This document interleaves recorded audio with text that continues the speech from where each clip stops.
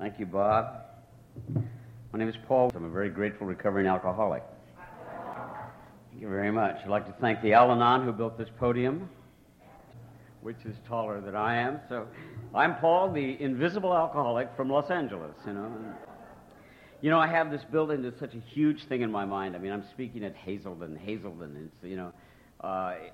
Hazelden is like a, recovery icon, the epicenter of health and sobriety. And, I've been hearing Hazelden since I got sober and began to surround myself with all the little books you can buy that Hazelden, Melody Beatty is in the next room signing Codependent No More. And as a songwriter who created some of the real codependent anthems of the 70s, it's kind of, it's sort of like the Berlin Wall coming down, the two of us, being in the same building at the same time, I should stop by and tell her that I love what she's written, and I love the health she gave me, because I did when I was sober. When newly sober, I was all of a sudden, trying to deal with life on life's terms, and that meant that the one who was going to make me healthy I noticed was gone. I noticed a lot of things when I got sober. Things were missing that I was sure were there. Things like the one, my career, my family, my marriage, because I essentially lost it all, because I would not deal with life on life's terms. I was 49 years old when I got sober, almost 10 years ago. And I desperately needed spiritual kindergarten. I needed to learn how to deal with other human beings on this planet long enough to find out they were just as scared as me. And I needed to find out what, I think that newly sober people are like kids on a playground. You ever watch kids on a playground, or kids at a birthday party? Classic example, 4 or 5-year-old kids at a birthday party. They know something is expected of them, but they don't know what the hell to do, So they'll shove each other, It's like, something's expected, I don't know what it is. I have turned to absolute strangers at parties and said, I have no social skills. I have a very busy mind. It is exhausting being me sometimes. I was going to speak at Hazelden, so I couldn't sleep last night. Hazelden, this is going to be recorded. It's going to be out for the world to hear my magnificent story. Now, what could be more important than that? In the meantime, back at my home, they're experiencing a 7.0 earthquake, So it's amazing, a tribute to my own recovery, that when I heard about it, I called my wife immediately and said, are you all right? Instead of, do you think I'll be good today? She is fine. I have the good fortune to be married to a wonderful woman who's been around showbiz all her life, as I have spent my life in show business. She is daughter of a great actor named Keenan Wynn. I went out on one blind date with her. I figured if she had dealt with Keenan Wynn, who was one of the great bad boys in Hollywood, she could certainly deal with me. She is sober. She will be sober 10 years, May 31st of next year. I will be sober March 15th of next year. I keep telling her, honey, in 77 days you'll understand everything. I'm sober because of the grace of God and because of the principles and the steps and the fellowship of Alcoholics Anonymous. And I'm kind of in a quandrum right now. I don't know who's here from the press, or if somebody sitting at home listening to this tape right now is in the press or going to go write an article. So there's something I have to say. It has to be a major part of any time I open my mouth to talk about recovery. I cannot speak about recovery without talking about Alcoholics Anonymous, because I'd be dead without AA. But we have a quandrum here. A quandrum, is that the expression? We have a problem. To speak of AA on a public level is verboten. I cannot do that. There is a tradition which protects the anonymity of our organization. So I'm going to ask one thing of anybody here that's with the press or anybody listening to this tape. Please, talk as much as you want about my recovery. I'm very open about my recovery. I am a recovering drunk, and I'm proud to be sober today. Do not mention Alcoholics Anonymous. We have an amazing tradition that has worked since 1935. A tradition that states, that anonymity is the spiritual foundation of all of our principles, all our traditions, ever reminding us to place principles before personalities, Which, when I heard that the first time, I went, that can't be right. Principles before personality? Wait a minute. Sometimes quickly, sometimes slowly, we get better, So all I ask is, if anybody's listening to this tape and you work for a newspaper, please never put the name Paul and Alcoholics Anonymous side by side. There's a real simple reason for it. If I get drunk And somebody says, "I've seen that there in the paper that there Paul says he's in that Alcoholics Anonymous seminar." You know, it must not work. You know, because he got drunk. Well, it does work. It works wonderfully. Not only to restore, you know, to stop drinking, stop abusing drugs and alcohol, but to restore my life and to teach me how to be a real person, a grown-up person who is capable every now and then of listening and learning from you. You know. You got to realize that I am a person who was born onto this world absolutely terrified of you. So I try to look like I was really on top of things. I notice when I'm terrified, I get glib, you know. Fear is the great activator of my character defects, it says in one of our books, and it's exactly who I am. When I'm most frightened is when I am the most noisy, the busiest, you know. It's the old behavior. You know, I was raised, to the extent that I was raised, because for the listener who doesn't know, I'm 5'2", and I was raised in a house where alcohol was a part of the scenario. I mean, my dad was a construction worker, and he drank every night. He always talked about the fact that he never missed a day's work because of alcohol, you know. I think, what's that line out of Shakespeare? Methinks he doth protest too much. My dad talked about it all the time. But it's interesting. We moved. I went to 9 schools by the time I was in the 9th grade. My dad would come home at night. I'd be in a new school, a new environment. My dad would come home at night. My brothers and I would be ushered outside where my dad became the primary infant in the house. You know, my mother and he would sit and drink, and she would take care of him. And us kids were kind of left. Nobody ever incidentally said to us, "How does it feel to say goodbye to your friends? How does it feel to be the new kid in school?" I'm tiny. I mean tiny. When I was 13 years old, I could run under coffee tables. You know, I was... But in the world that I was raised in the world that I lived in, nobody ever talked about feelings. Nobody ever said, "How does it feel to say goodbye? How does it feel to go to a new school? How does it feel to be that scared?" You know. Now, the other side of that is my children who have experienced me in recovery. My daughter at age 5 was saying things like, "I think my brother is really getting in touch with his anger." My daughter sounded like John Bradshaw at age 5, you know. My dad was a really good man. My dad worked really hard, and he drank to excess. I cannot tell you he was an alcoholic. It's not one of the things that... being an alcoholic and the healing of alcoholism, there's a healing in the statement. It's a proclamation rather than an accusation for me. I proclaimed myself an alcoholic, and I began to get better. I have a disease. I have learned about my disease, you know. I think my dad had the same disease, but it's not up for me to say that. My dad died in an alcohol-related accident, car wreck, when I was 13 years old. And you know, in my years of sobriety, I've thought about the time that I spent with him, and it's really grasping at straws, trying to remember what that was like. What I remember is that every now and then he would get struck with this need to be a dad, you know. And I think that you know, it was usually after he'd been drinking and he got sentimental. He'd come in at 4 in the morning and wake me up, want to hear me sing, you know. There was one very specific story that I always tell from the podium about something that happened with my dad. And we were living in this little town called Lucasville, Ohio. It's an awful place. I've been back there sober. It's still an awful place. I'm sorry, you know. But it's right where Ohio and Kentucky and West Virginia come together, you know. And one morning, about 5 in the morning, my dad came and he got me up. And he'd been up drinking all night with a friend whose name I remember but will not mention. And he said, "You know what, my son, he didn't say we're going to have a bonding moment, but that's what he meant. We're going to have a father and son thing here. We're going to go and see a professional baseball game. We're going to see the Cleveland Indians play baseball." So my dad put me in the car, which was a 50 Merc, like James Dean drove in Rebel Without a Cause. 50 Mercury, and I sat in the back seat, and my dad and this guy, Ike, drove to see the Cleveland Indians play baseball, man, my boy, you know, through this incredible rainstorm.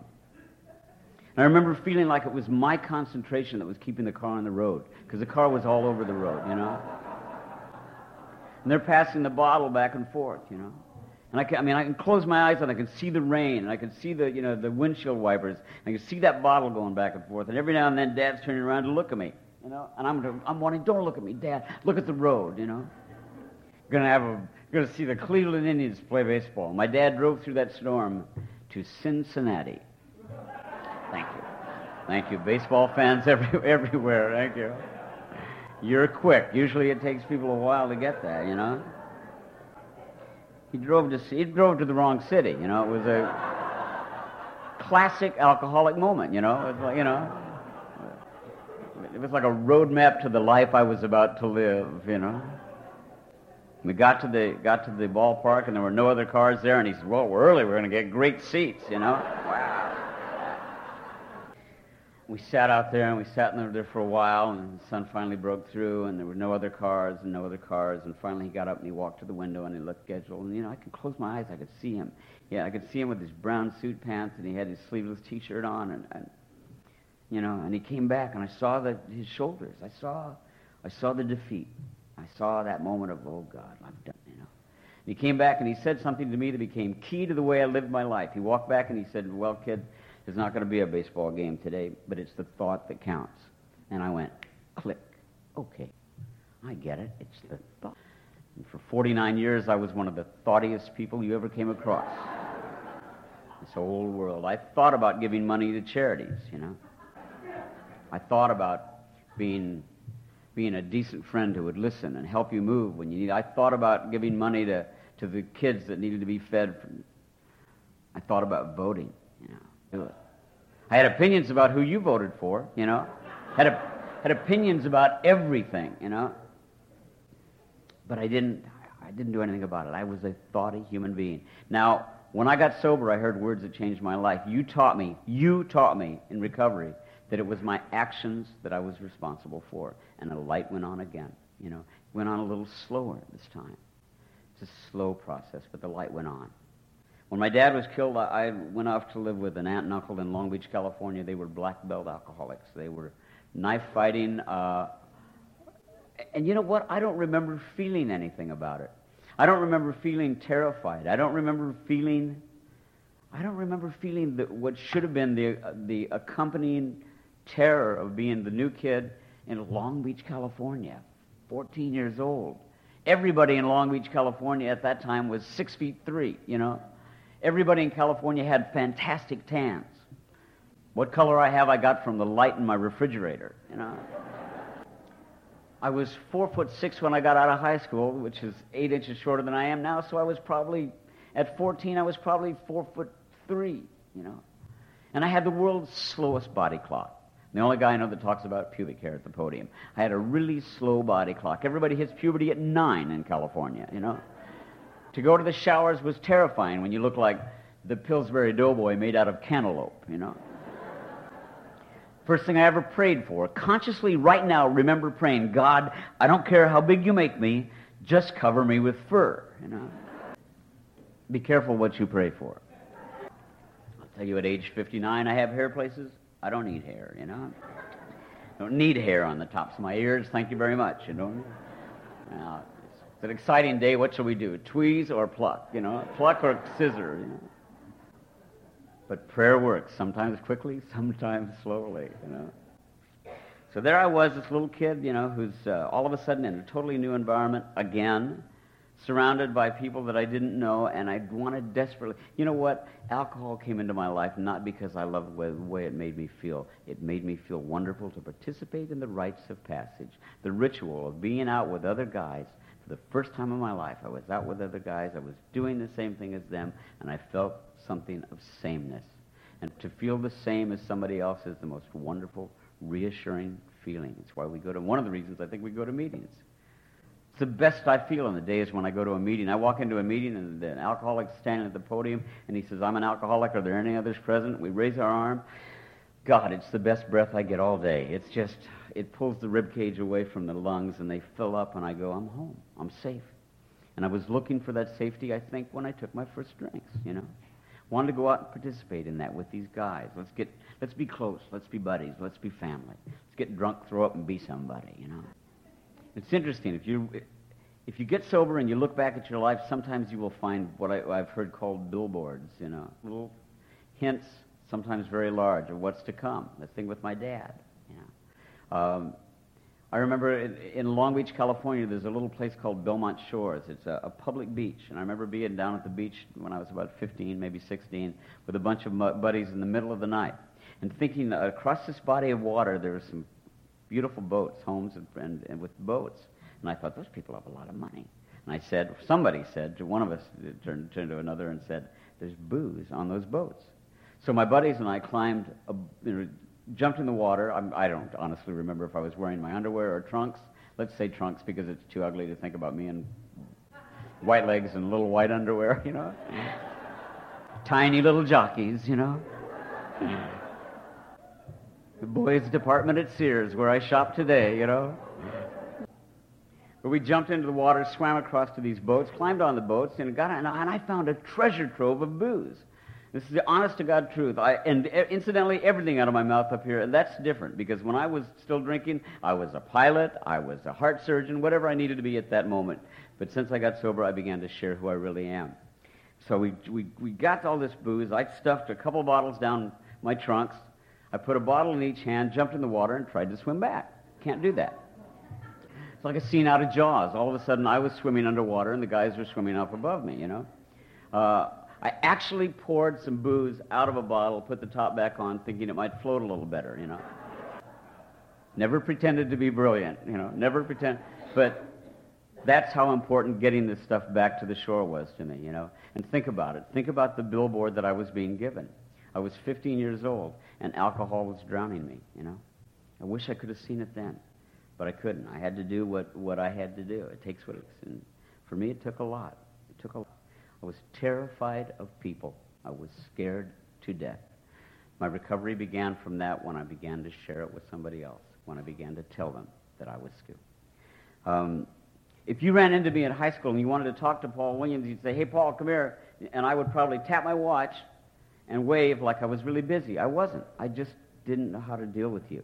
So what does somebody do with their life that doesn't know how to have relationships with people? Of course, they go off and they become a songwriter, you know, and I don't know where the connection is, but I think maybe one of my first real addictions was to fantasy. I was writing about the fantasy relationship, and I will tell you that I had great success, you know. And it was success of about a 5-degree area right in front of me, you know, about a 5-degree area in front of me. That means that there was about 360 degrees around me that was absolute failure, you know. And I was a failure as a father, and I did exactly what my dad did. I drove with my kids in the car. I will tell you, along the way, I had picked up a variety of drugs. You know, I am an alcoholic and an addict, although somebody once told me that's like saying you're from New York, New York. You know. I started out with a little alcohol, and we added some amphetamines, your basic drive to Phoenix pill. You know, take one of these, and let's drop in on Tommy in Albuquerque, you know. But we don't, you know, we don't know Tommy in Albuquerque. Oh, you will by the time we get there, you know. It's like, show up at 3 o'clock in the morning knocking on Tommy's door, who opens the door and goes, oh, God, you know, because you look like he's hallucinating, you know. I loved amphetamines. I loved to not sleep. I loved sleep deprivation. I loved to stay up so long that doorknobs would scare me. You know, it's like, oh, God, what is that? Get it off me, you know. And then I discovered cocaine. In my early 30s, I discovered cocaine. And if alcohol made me feel big enough to deal with the rest of the world, cocaine made me feel like I could shoot basketball for money. It was...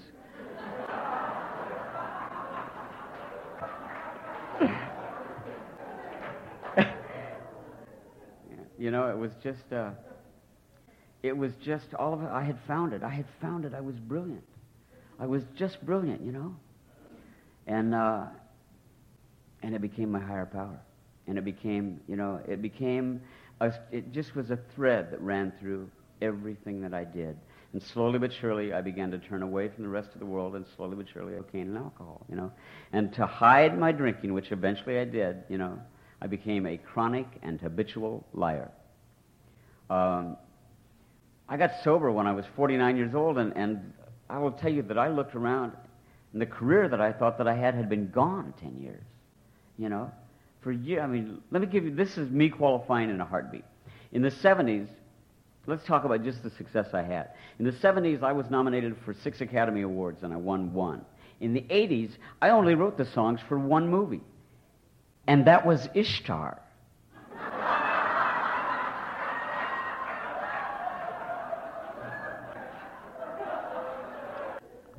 I'm amazed Nostradamus never mentioned Ishtar, you know, is that huge a disaster, you know? You know, I think at some level I felt that the drugs and alcohol, you know, there was such grandiosity. There was such grandiosity in who I was and who I am if I allow it to breathe, you know? And I think that what I was dealing with, the reason I was drinking and using as much as I was is because I'm an addict, and that's what we do. You know, I'm an alcoholic, and that's how we survive. But I think that there was such terror about, you know, when I had a little success, thinking that it was an absolute accident, you know, that it was something I did, and now I have to do it again, and how am I ever going to, how am I, emphasize I, ever going to do this again? You see, the great thing about sobriety is that we learn that the things that we thought we were doing, the I begins to smaller and smaller. And I find that it's not smaller and smaller in the sense that it diminishes who I am. It increases because the I becomes a God behind me. You know, all I had to do was not squeeze the kitty. All I had to do was leave the drugs and alcohol alone and let the spirit of, you know, of this amazing creative spirit that touches all of us to pass through me. That's all I had to do. All I had to do was open myself up, you know, and allow that spirit to pass through me.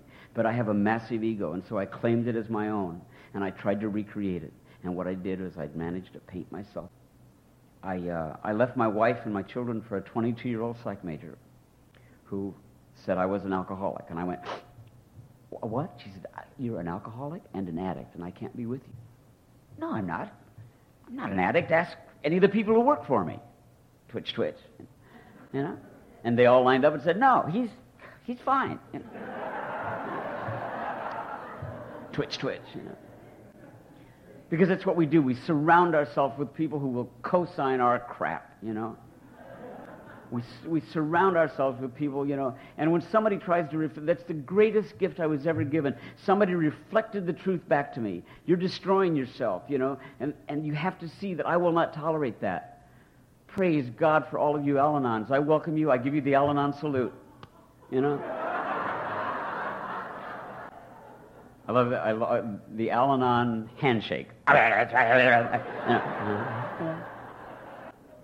This wonderful girl, this wonderful woman, you know, 22 years old, you know, would try, you know, dared to reflect the truth to me. Dared to do that.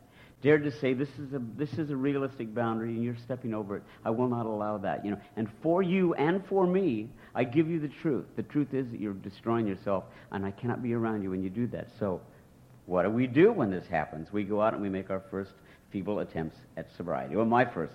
Maybe some of you were like heartbeat, you know, maybe you have linear sobriety. I sort of came and went, you know.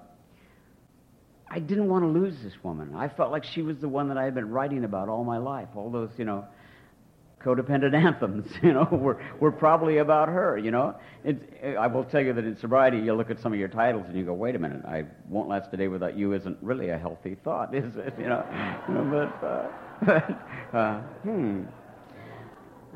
you and me against the world. It could be you and me with the world, maybe, you know. Time to rethink this stuff, Paulie, you know. But here she was, and I didn't want to lose her. So I went into treatment. I went into a place that I will not mention because they're great. Yeah, I will, because and I'm sure it works. It's a diversion therapy place called Schick, you know. 10 days and a couple, you know, follow-ups. And what they do is they give you injections to make you very ill, and you drink, you know. Of course, I never talked to them about my cocaine use. Why muddy the waters with that, you know? But they give you stuff to make you sick, make you throw up when you're drinking, and have a really bad experience where you're sick, and then every other day they give you sodium pentothal and ask you if you want a drink, you know, and if you say yes, then you get sickness again the next day. Well, I would always show up early for the sodium pentothal. This, you know, this should have told them something, you know. I loved it, you know. Let's, you know, count backwards, 99, 98, 3, you know, the old classic Art Carney bit, you know. But I came out of Schick Shadle, and you know what? In fairness to this wonderful hospital, Schick Shadle, I will tell you that they probably taught me about the 12 steps. I probably got exactly what I needed there if I was ready, but I wasn't ready. I did try not to drink or use. For 7 months, I did not drink. For 7 months, I did not use. And I was sailing on pure resolve. Let me talk to you about the power of resolve. Paul Williams. I mean, for God's sakes, I am Paul Williams. I can do this. I don't need help. I can not drink. I'm fine. I'm just fine. Just fine here. At 7 months, I went to Jamaica on a project. It's going to be a big deal, a great chance to write an amazing musical. So at 7 months, I went to Jamaica. It was a fabulous afternoon. I was by the pool of the producer, and a gentleman comes up in a white coat and asked me if I'd like a rum and coke. And I said, rum and coke? I'm Paul Williams. Academy Award winner, got a star on Hollywood Boulevard. I can handle one rum and coke at 2 o'clock in the afternoon in Jamaica, of course. I had one rum and coke at 2 o'clock in the afternoon in Jamaica. At 2 a.m., I was at Bob Marley's grave explaining reggae to a bunch of black people.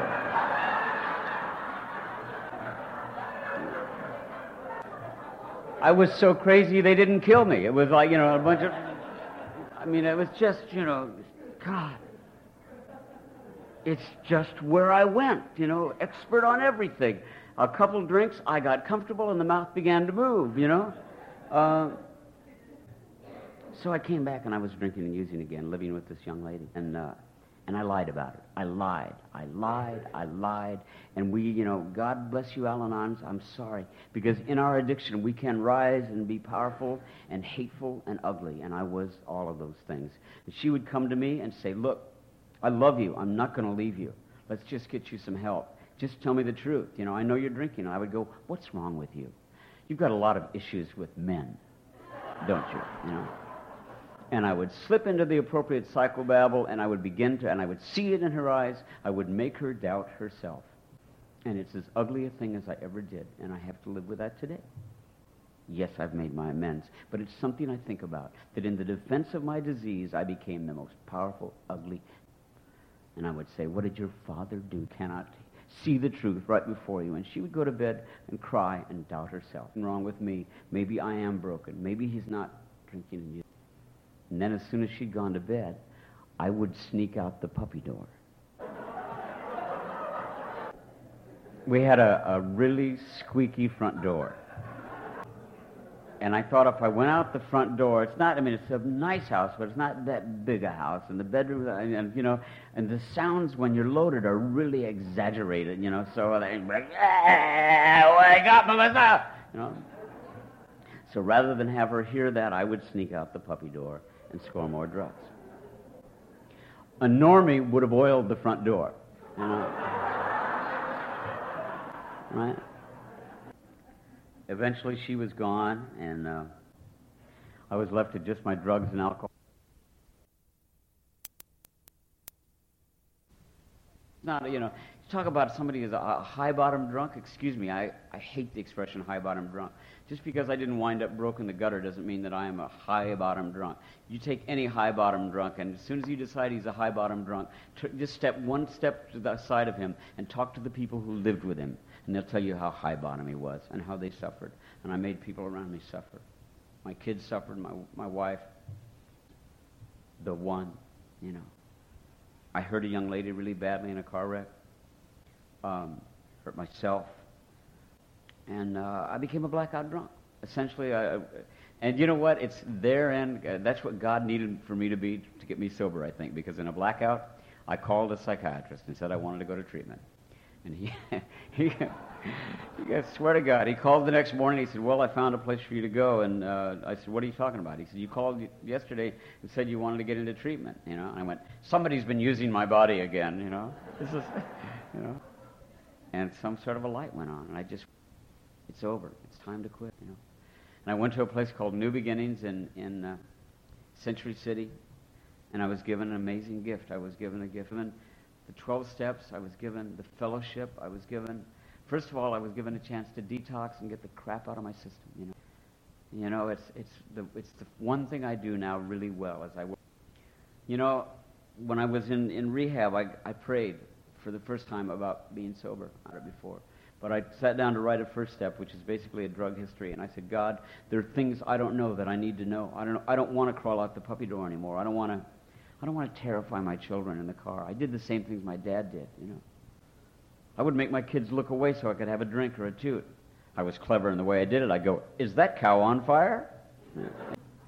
I think my daughter's going to wind up in therapy going, I'm dreaming of burning cows. I don't know where it comes from. But I hit my knees and I said, I'm going to write this first step, and there's something I don't need to know, and I need to know it, and you have to show me. And I reached over and I grabbed what I thought was a blank piece of paper, and I started to write on it. I noticed there was something printed on the other side, and I turned it over, and for the first time in my life, I read the words, God, I offer myself to thee, to build with me and to do with me as thou wilt. Relieve me of the bondage of self, that I may bear. Take away my difficulties, that victory over them may bear witness to those I would help of thy power, thy love, and thy way of life. May I do that? That's the third step of Alcoholics Anonymous. It's blessed for me, for all of us, because it's just, when I saw the phrase bondage of self, it's just, on some level, I got it. I got it that I had been a prisoner, And I'm not one of those people that writes an amends to himself first, I don't think I need to write an amends to myself. There's plenty of other people. But it allowed me, when I saw the phrase bondage of self, when I prayed about this, when I saw it, it allowed me to forgive myself on some level and realize I'd been taken prisoner in a heartbeat today, and I do not need the drugs or alcohol to use it. All I have to do is start comparing what I have to somebody else.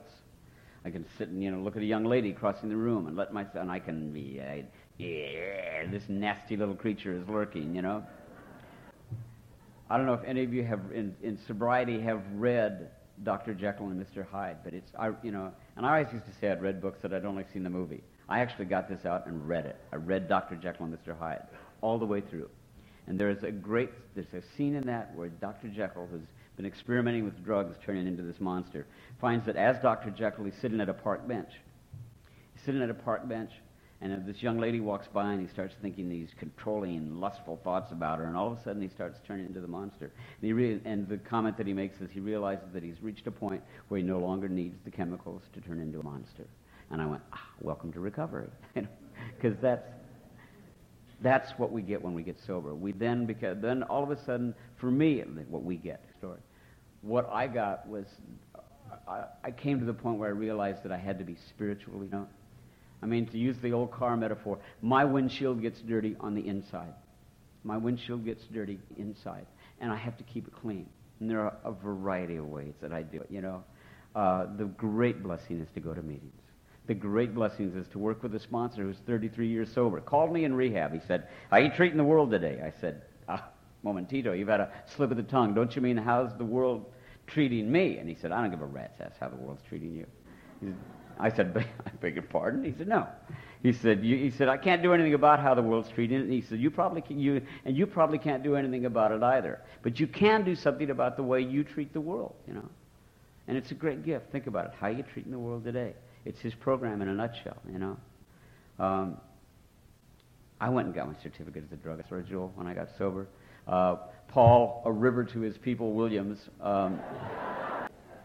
I was going to save the world, and I was pulling people off of bar stools, that didn't want to be saved, but I wanted to share what I'd found with everybody. I wanted to share what I found, and to tell you what I found is that I found that it's okay to be myself. I don't have to reinvent myself moment to moment to moment to please somebody, That if I turn to another human being and express what I'm feeling to them, the chances are they've felt it too. And if I do something that terrifies me, if something scares me to death and I do it anyway, I'll probably, on some little almost minuscule notch that you can't really see, but I can feel, I get when I let go of the secrets that I thought I'd carry to my grave, I get a little more room inside myself to live, I get this whole mid-range of emotions that I never knew existed, and they're finely textured, and they're really beautiful. It's like a gorgeous cross-hatching painting, There's so much of life right here. There was a time in my life when I had to be through the ceiling or on the bottom of the floor, that I only knew those two ranges of emotions, but it's in here, and I can experience you, and I can learn from you, I have two amazing children. I have a son who's 18 years old who wants to be an actor, and a beautiful daughter who's 15. We were recently at a place called the Alisal Guest Ranch in Northern California, and I was there with a buddy of mine, a guy named Jeff Berry, he's 62 years old. He's a great songwriter. Wrote Chapel of Love and To Do Run Run and Be My Baby, all these great songs, But he's got 3-year-old twins. He's 62, and he's got 3-year-old twins. This is a man who needs a program, you know. And his little twins, Clayton and Jessica, and Clayton loves to run to his daddy, and he goes, "Daddy, Daddy, up!" And Jeff picks him up, and Jeff's 6'5", and Clayton looks around, and he's just amazed at the world. He calls me Other Daddy. That's my other daddy, because I'm around a lot. So when we were standing outside looking at the horses and everything, and Clayton looked for his daddy, and he couldn't find him, so he ran to me, and he went, "Other Daddy, Other Daddy, Other Daddy, up!" And I picked him up, and he looked around, and he went, "Up!"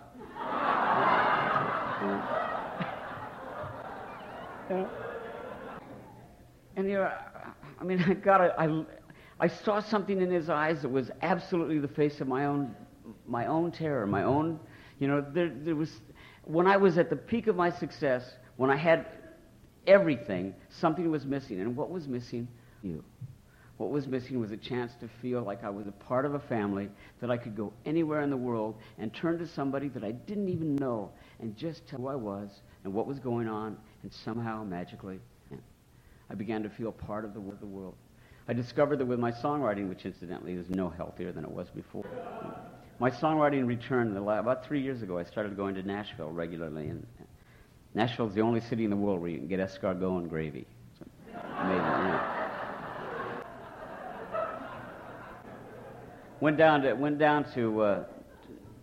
Nashville, and I was terrified. I had never written in the same room with another person while I was sober. I mean, I had written alone, but I never sat down and dared to show my bad ideas to somebody else and hear theirs until we made a song, So I went out to write my very first day back, and I went to meet up. I'm going to actually say I'm not going to say his whole name. You can look it up on the record if you want to find out. But a wonderful guy from Minnesota named John V. And I walked into this guy's house, and we were going to write a song together, and he said, "Writer." And I was scared to death. And I went into the bathroom to pray, because I said, "I don't think I can do this." And when I went into the bathroom to pray, I noticed it makes me cry. It just makes me cry still. Because I was so scared to try to do it again. And here was this guy.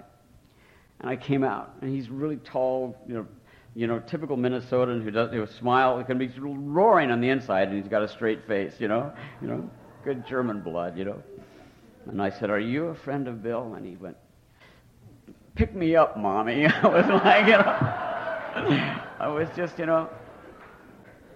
And we started talking about the fact that he had written a song about an alcoholic. And he and I then sat down and we wrote a song that actually was #1 last year called "You're Gone," that Diamond Rio recorded. And it was my first song back. I wrote it with another alcoholic. It's one of the gifts I've been given along the way. I went to a meeting. I'll leave you with a story I heard in Nashville. I went to a meeting in Nashville, and I heard a guy say, "For me, being sober is like being on a boat in the middle of a lake. I cannot see the shore, but I just keep rowing, and I let God." And he said, "It's a beautiful day, and there's fish in the ocean, and it's wonderful.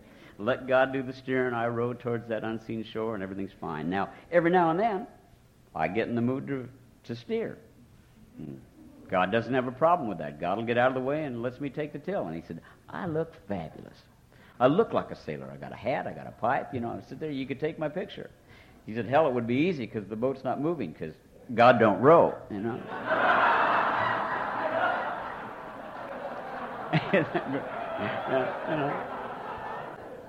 So here's my message. God, as long as we keep rowing, as long as I keep rowing, I trust God to steer, and I hope that he keeps sending me back to wonderful, wonderful places, like this blessed event. There is a whole chain of recovery that goes out from this place that touches the world, and it's really an honor to be a part of it. Thank you.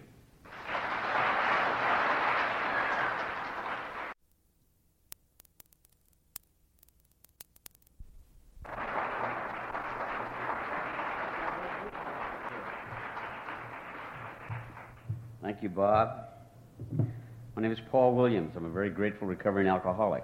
Thank you very much. I'd like to thank the Al-Anon who built this podium, which is taller than I am. So I'm Paul, the invisible alcoholic from Los Angeles, I have this building that's such a huge thing in my mind. I mean, I'm speaking at Hazelden. It's, Hazelden is like a recovery icon, the epicenter of health and sobriety. And I've been hearing Hazelden since I got sober and began to surround myself with all the little books you can buy that Hazelden,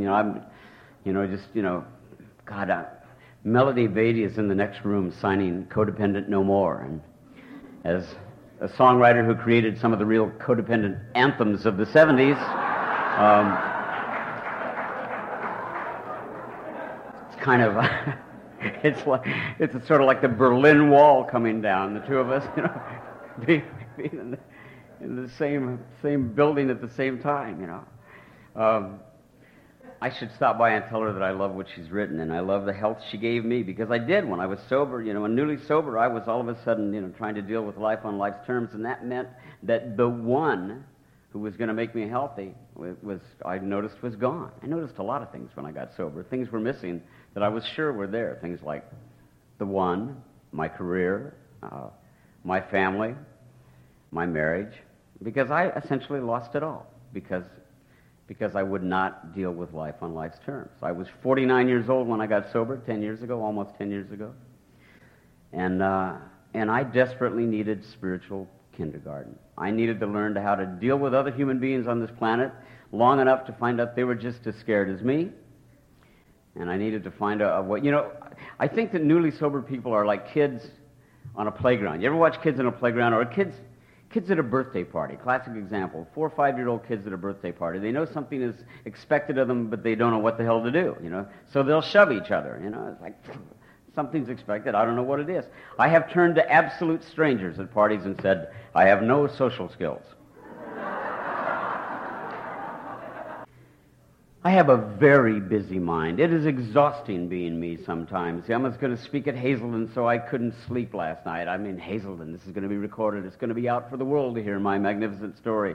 Now, what could be more important than that? In the meantime, back at my home, they're experiencing a 7.0 earthquake, So it's amazing, a tribute to my own recovery, that when I heard about it, I called my wife immediately and said, are you all right? Instead of, do you think I'll be good today? She is fine. I have the good fortune to be married to a wonderful woman who's been around showbiz all her life, as I spent my life in show business. She is daughter of a great actor named Keenan Wynn. I went out on one blind date with her. I figured if she had dealt with Keenan Wynn, who was one of the great bad boys in Hollywood, she could certainly deal with me. She is sober. She will be sober 10 years, May 31st of next year. I will be sober March 15th of next year. I keep telling her, honey, in 77 days you'll understand everything. I'm sober because of the grace of God and because of the principles and the steps and the fellowship of Alcoholics Anonymous. And I'm kind of in a quandrum right now. I don't know who's here from the press, or if somebody sitting at home listening to this tape right now is in the press or going to go write an article. So there's something I have to say. It has to be a major part of any time I open my mouth to talk about recovery. I cannot speak about recovery without talking about Alcoholics Anonymous, because I'd be dead without AA.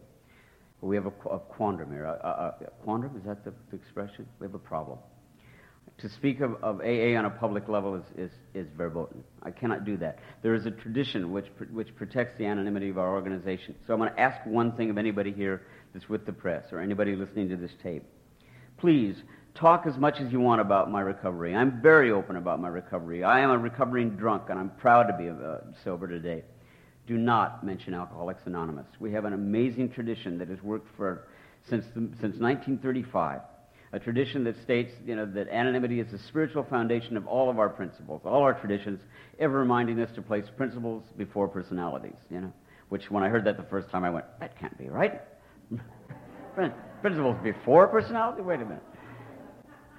Sometimes quickly, sometimes slowly, we get better, So all I ask is, if anybody's listening to this tape and you work for a newspaper, please never put the name Paul Williams and Alcoholics Anonymous side by side. There's a real simple reason for it. If I get drunk and somebody says, I seen that there in the paper, that there Paul Williams he's in that Alcoholics Anonymous seminar,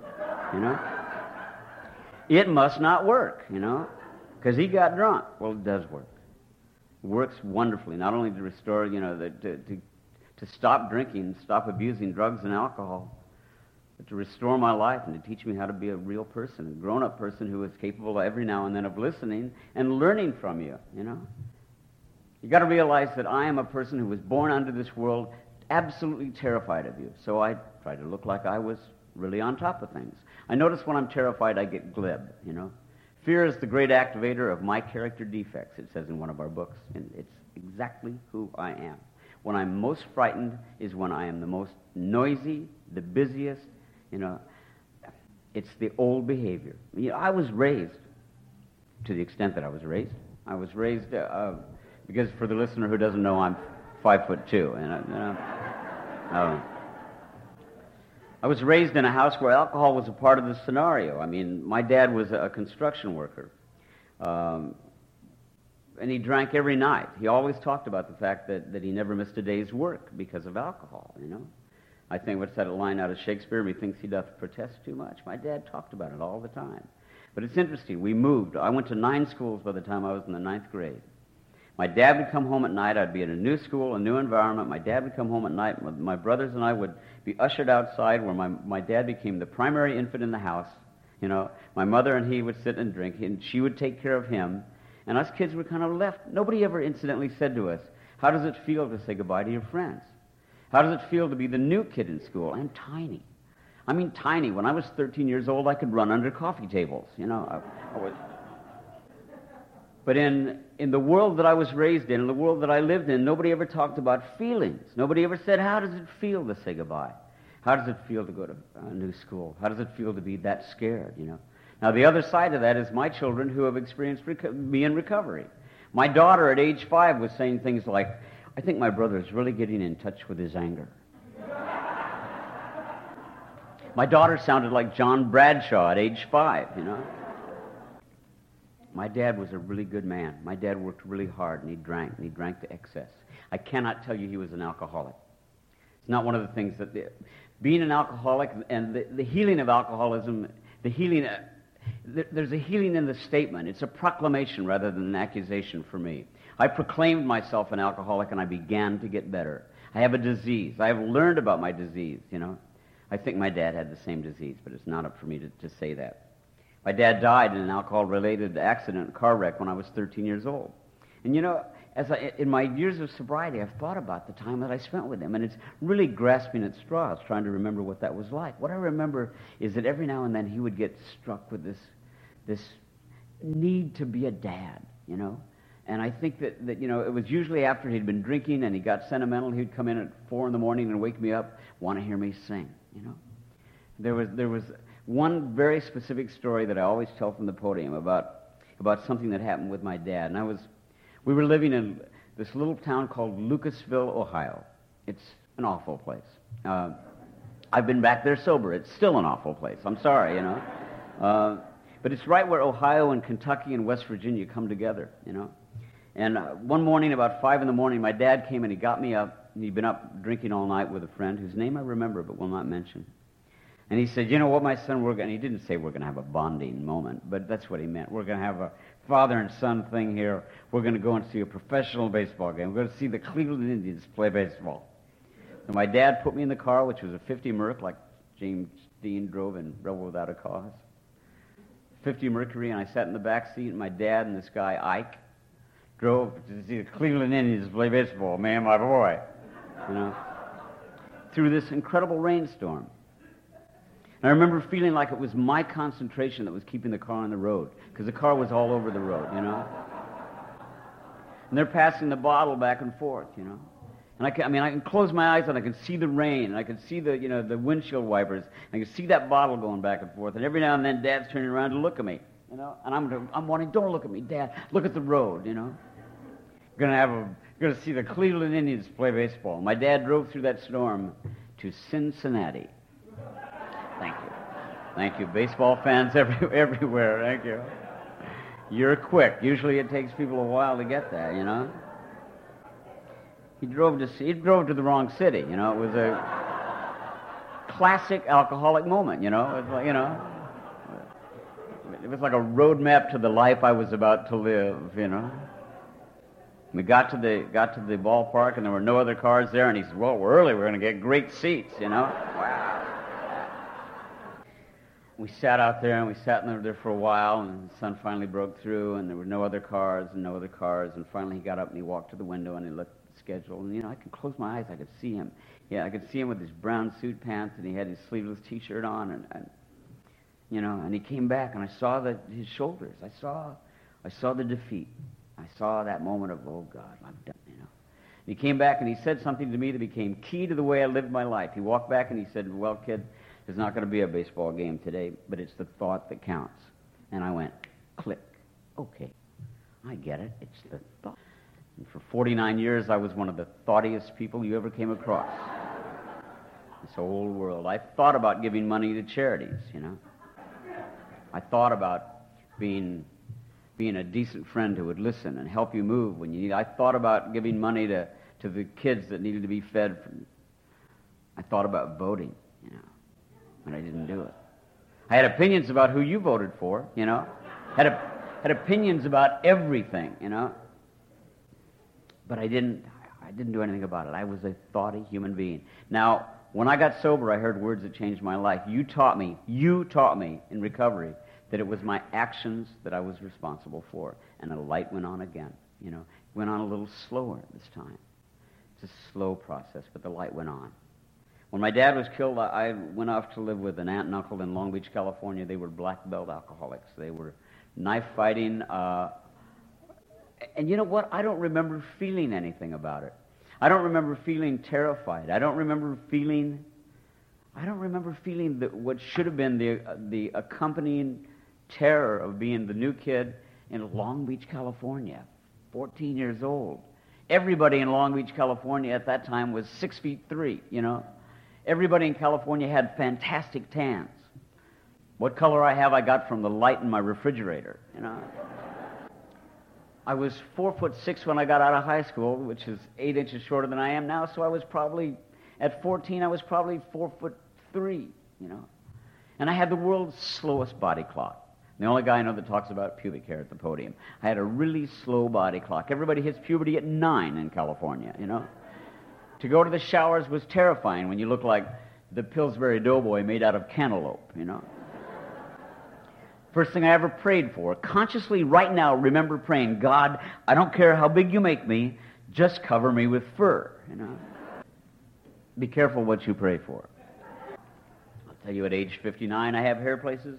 I don't need hair, Don't need hair on the tops of my ears, thank you very much, Now, it's an exciting day. What shall we do, tweeze or pluck, Pluck or scissor, But prayer works, sometimes quickly, sometimes slowly, So there I was, this little kid, who's all of a sudden in a totally new environment again, surrounded by people that I didn't know, and I wanted desperately. You know what? Alcohol came into my life not because I loved the way it made me feel. It made me feel wonderful to participate in the rites of passage, the ritual of being out with other guys.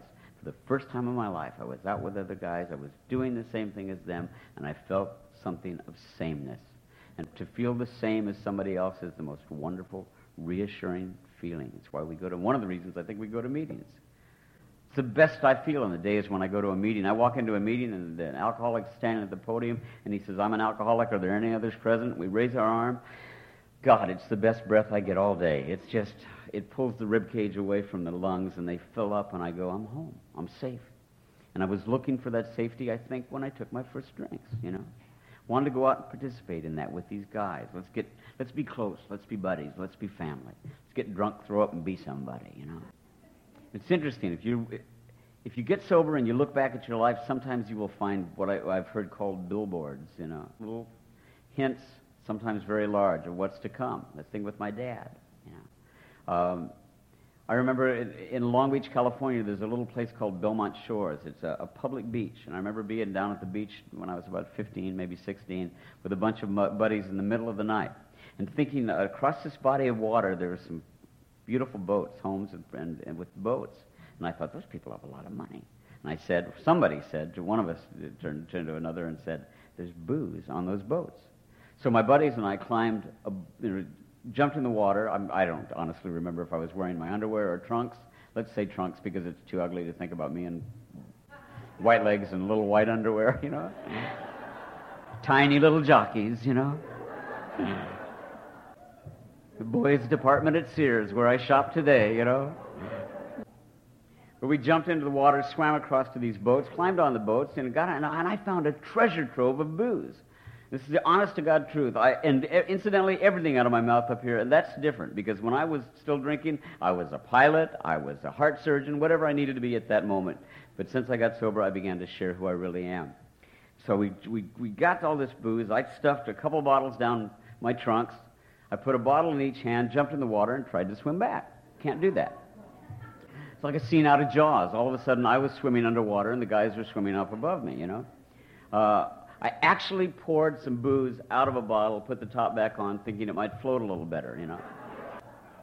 Never pretended to be brilliant, you know, never pretend. But that's how important getting this stuff back to the shore was to me, you know. And think about it. Think about the billboard that I was being given. I was 15 years old, and alcohol was drowning me, you know. I wish I could have seen it then, but I couldn't. I had to do what I had to do. It takes what it's, and for me it took a lot. It took a lot. I was terrified of people. I was scared to death. My recovery began from that when I began to share, when I began to tell them that I was scared. If you ran into me in high school and you wanted to talk to Paul Williams, you'd say, "Hey, Paul, come here," and I would probably tap my watch and wave like I was really busy. I wasn't. I just didn't know how to deal with you. So what does somebody do with their life that doesn't know how to have relationships with people? Of course, they go off and they become a songwriter, you know, and I don't know where the connection is, but I think maybe one of my first real addictions was to fantasy. I was writing about the fantasy relationship, and I will tell you that I had great success, you know. And it was success of about a 5-degree area right in front of me, you know, about a 5-degree area in front of me. That means that there was about 360 degrees around me that was absolute failure, you know. And I was a failure as a father, and I did exactly what my dad did. I drove with my kids in the car. I would tell you along the way I had picked up a variety of drugs. You know, I am an alcoholic and an addict, although somebody once told me that's like saying you're from New York, New York. You know.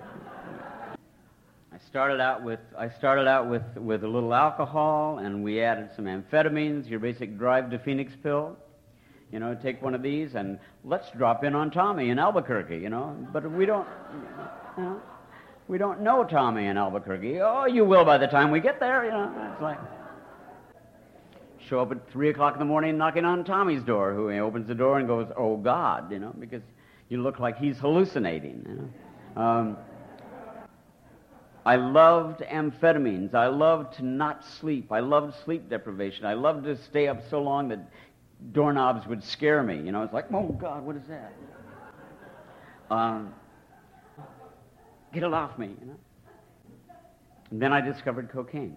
In my early 30s, I discovered cocaine. And if alcohol made me feel big enough to deal with the rest of the world, cocaine made me feel like I could shoot basketball for money. It was...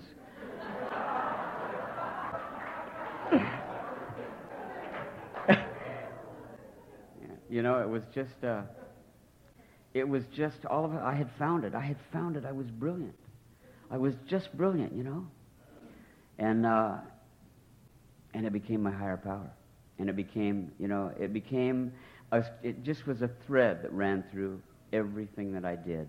And slowly but surely, I began to turn away from the rest of the world, and slowly but surely, cocaine and alcohol, you know. And to hide my drinking, which eventually I did, you know, I became a chronic and habitual liar. I got sober when I was 49 years old, and I will tell you that I looked around, and the career that I thought that I had been gone 10 years, you know. For years, I mean, let me give you, this is me qualifying in a heartbeat. In the 70s, let's talk about just the success I had. In the 70s, I was nominated for 6 Academy Awards, and I won 1. In the 80s, I only wrote the songs for 1 movie, and that was Ishtar.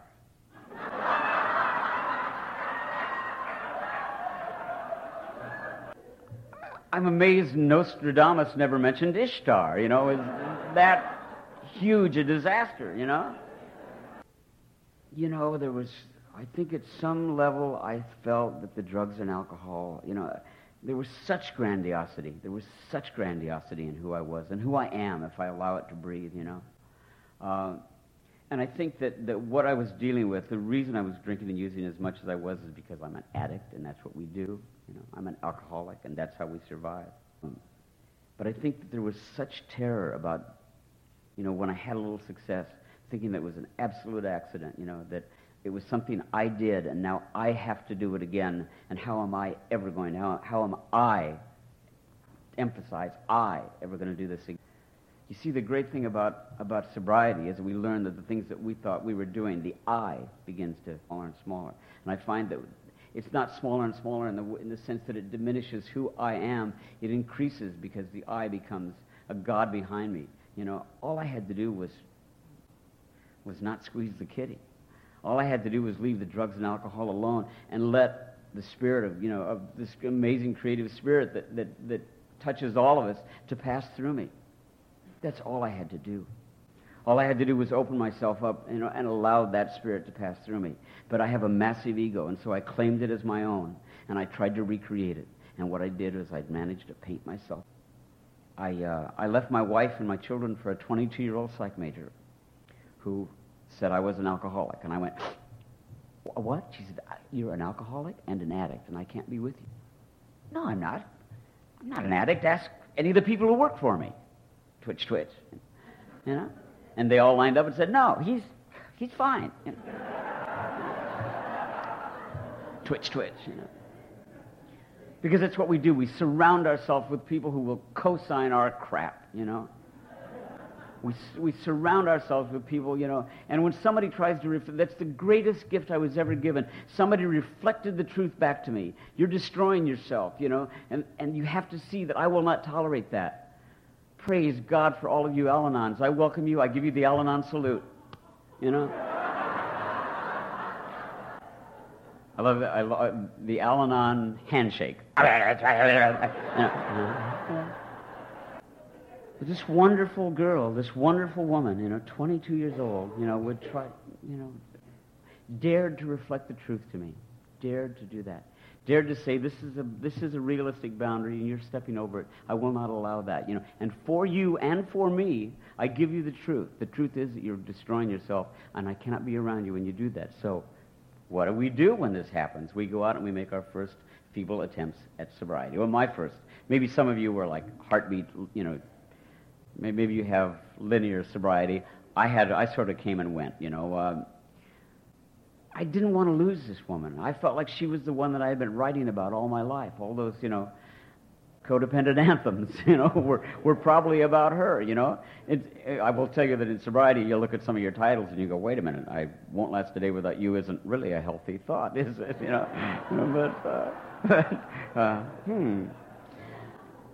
you and me against the world. It could be you and me with the world, maybe, you know. Time to rethink this stuff, Paulie, you know. But here she was, and I didn't want to lose her. So I went into treatment. I went into a place that I will not mention because they're great. Yeah, I will, because and I'm sure it works. It's a diversion therapy place called Schick, you know. 10 days and a couple, you know, follow-ups. And what they do is they give you injections to make you very ill, and you drink, you know. Of course, I never talked to them about my cocaine use. Why muddy the waters with that, you know? But they give you stuff to make you sick, make you throw up when you're drinking, and have a really bad experience where you're sick, and then every other day they give you sodium pentothal and ask you if you want a drink, you know, and if you say yes, then you get sickness again the next day. Well, I would always show up early for the sodium pentothal. This, you know, this should have told them something, you know. I loved it, you know. Let's, you know, count backwards, 99, 98, 3, you know, the old classic Art Carney bit, you know. But I came out of Schick Shadel, and you know what? In fairness to this wonderful hospital, Schick Shadel, I will tell you that they probably taught me about the 12 steps. I probably got exactly what I needed there if I was ready, but I wasn't ready. I did try not to drink or use. For 7 months, I did not drink. For 7 months, I did not use. And I was sailing on pure resolve. Let me talk to you about the power of resolve. Paul Williams, I mean, for God's sakes, you know, I am Paul Williams. I can do this. I don't need help. I can not drink. I'm fine. I'm just fine. Just fine here. At 7 months, I went to Jamaica on a project. It's going to be a big deal, a great chance to write an amazing musical. So at 7 months, I went to Jamaica. It was a fabulous afternoon. I was by the pool of the producer, and a gentleman comes up in a white coat and asked me if I'd like a rum and coke. And I said, rum and coke? I'm Paul Williams.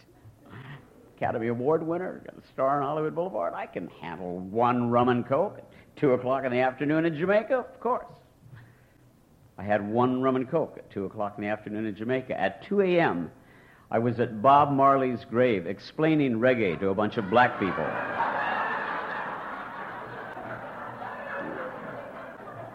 I was so crazy they didn't kill me. It was like, a bunch of... it was just, God. It's just where I went, expert on everything. A couple drinks, I got comfortable, and the mouth began to move, So I came back, and I was drinking and using again, living with this young lady, and I lied about it. I lied, and we, God bless you, Al-Anons, I'm sorry, because in our addiction, we can rise and be powerful and hateful and ugly, and I was all of those things.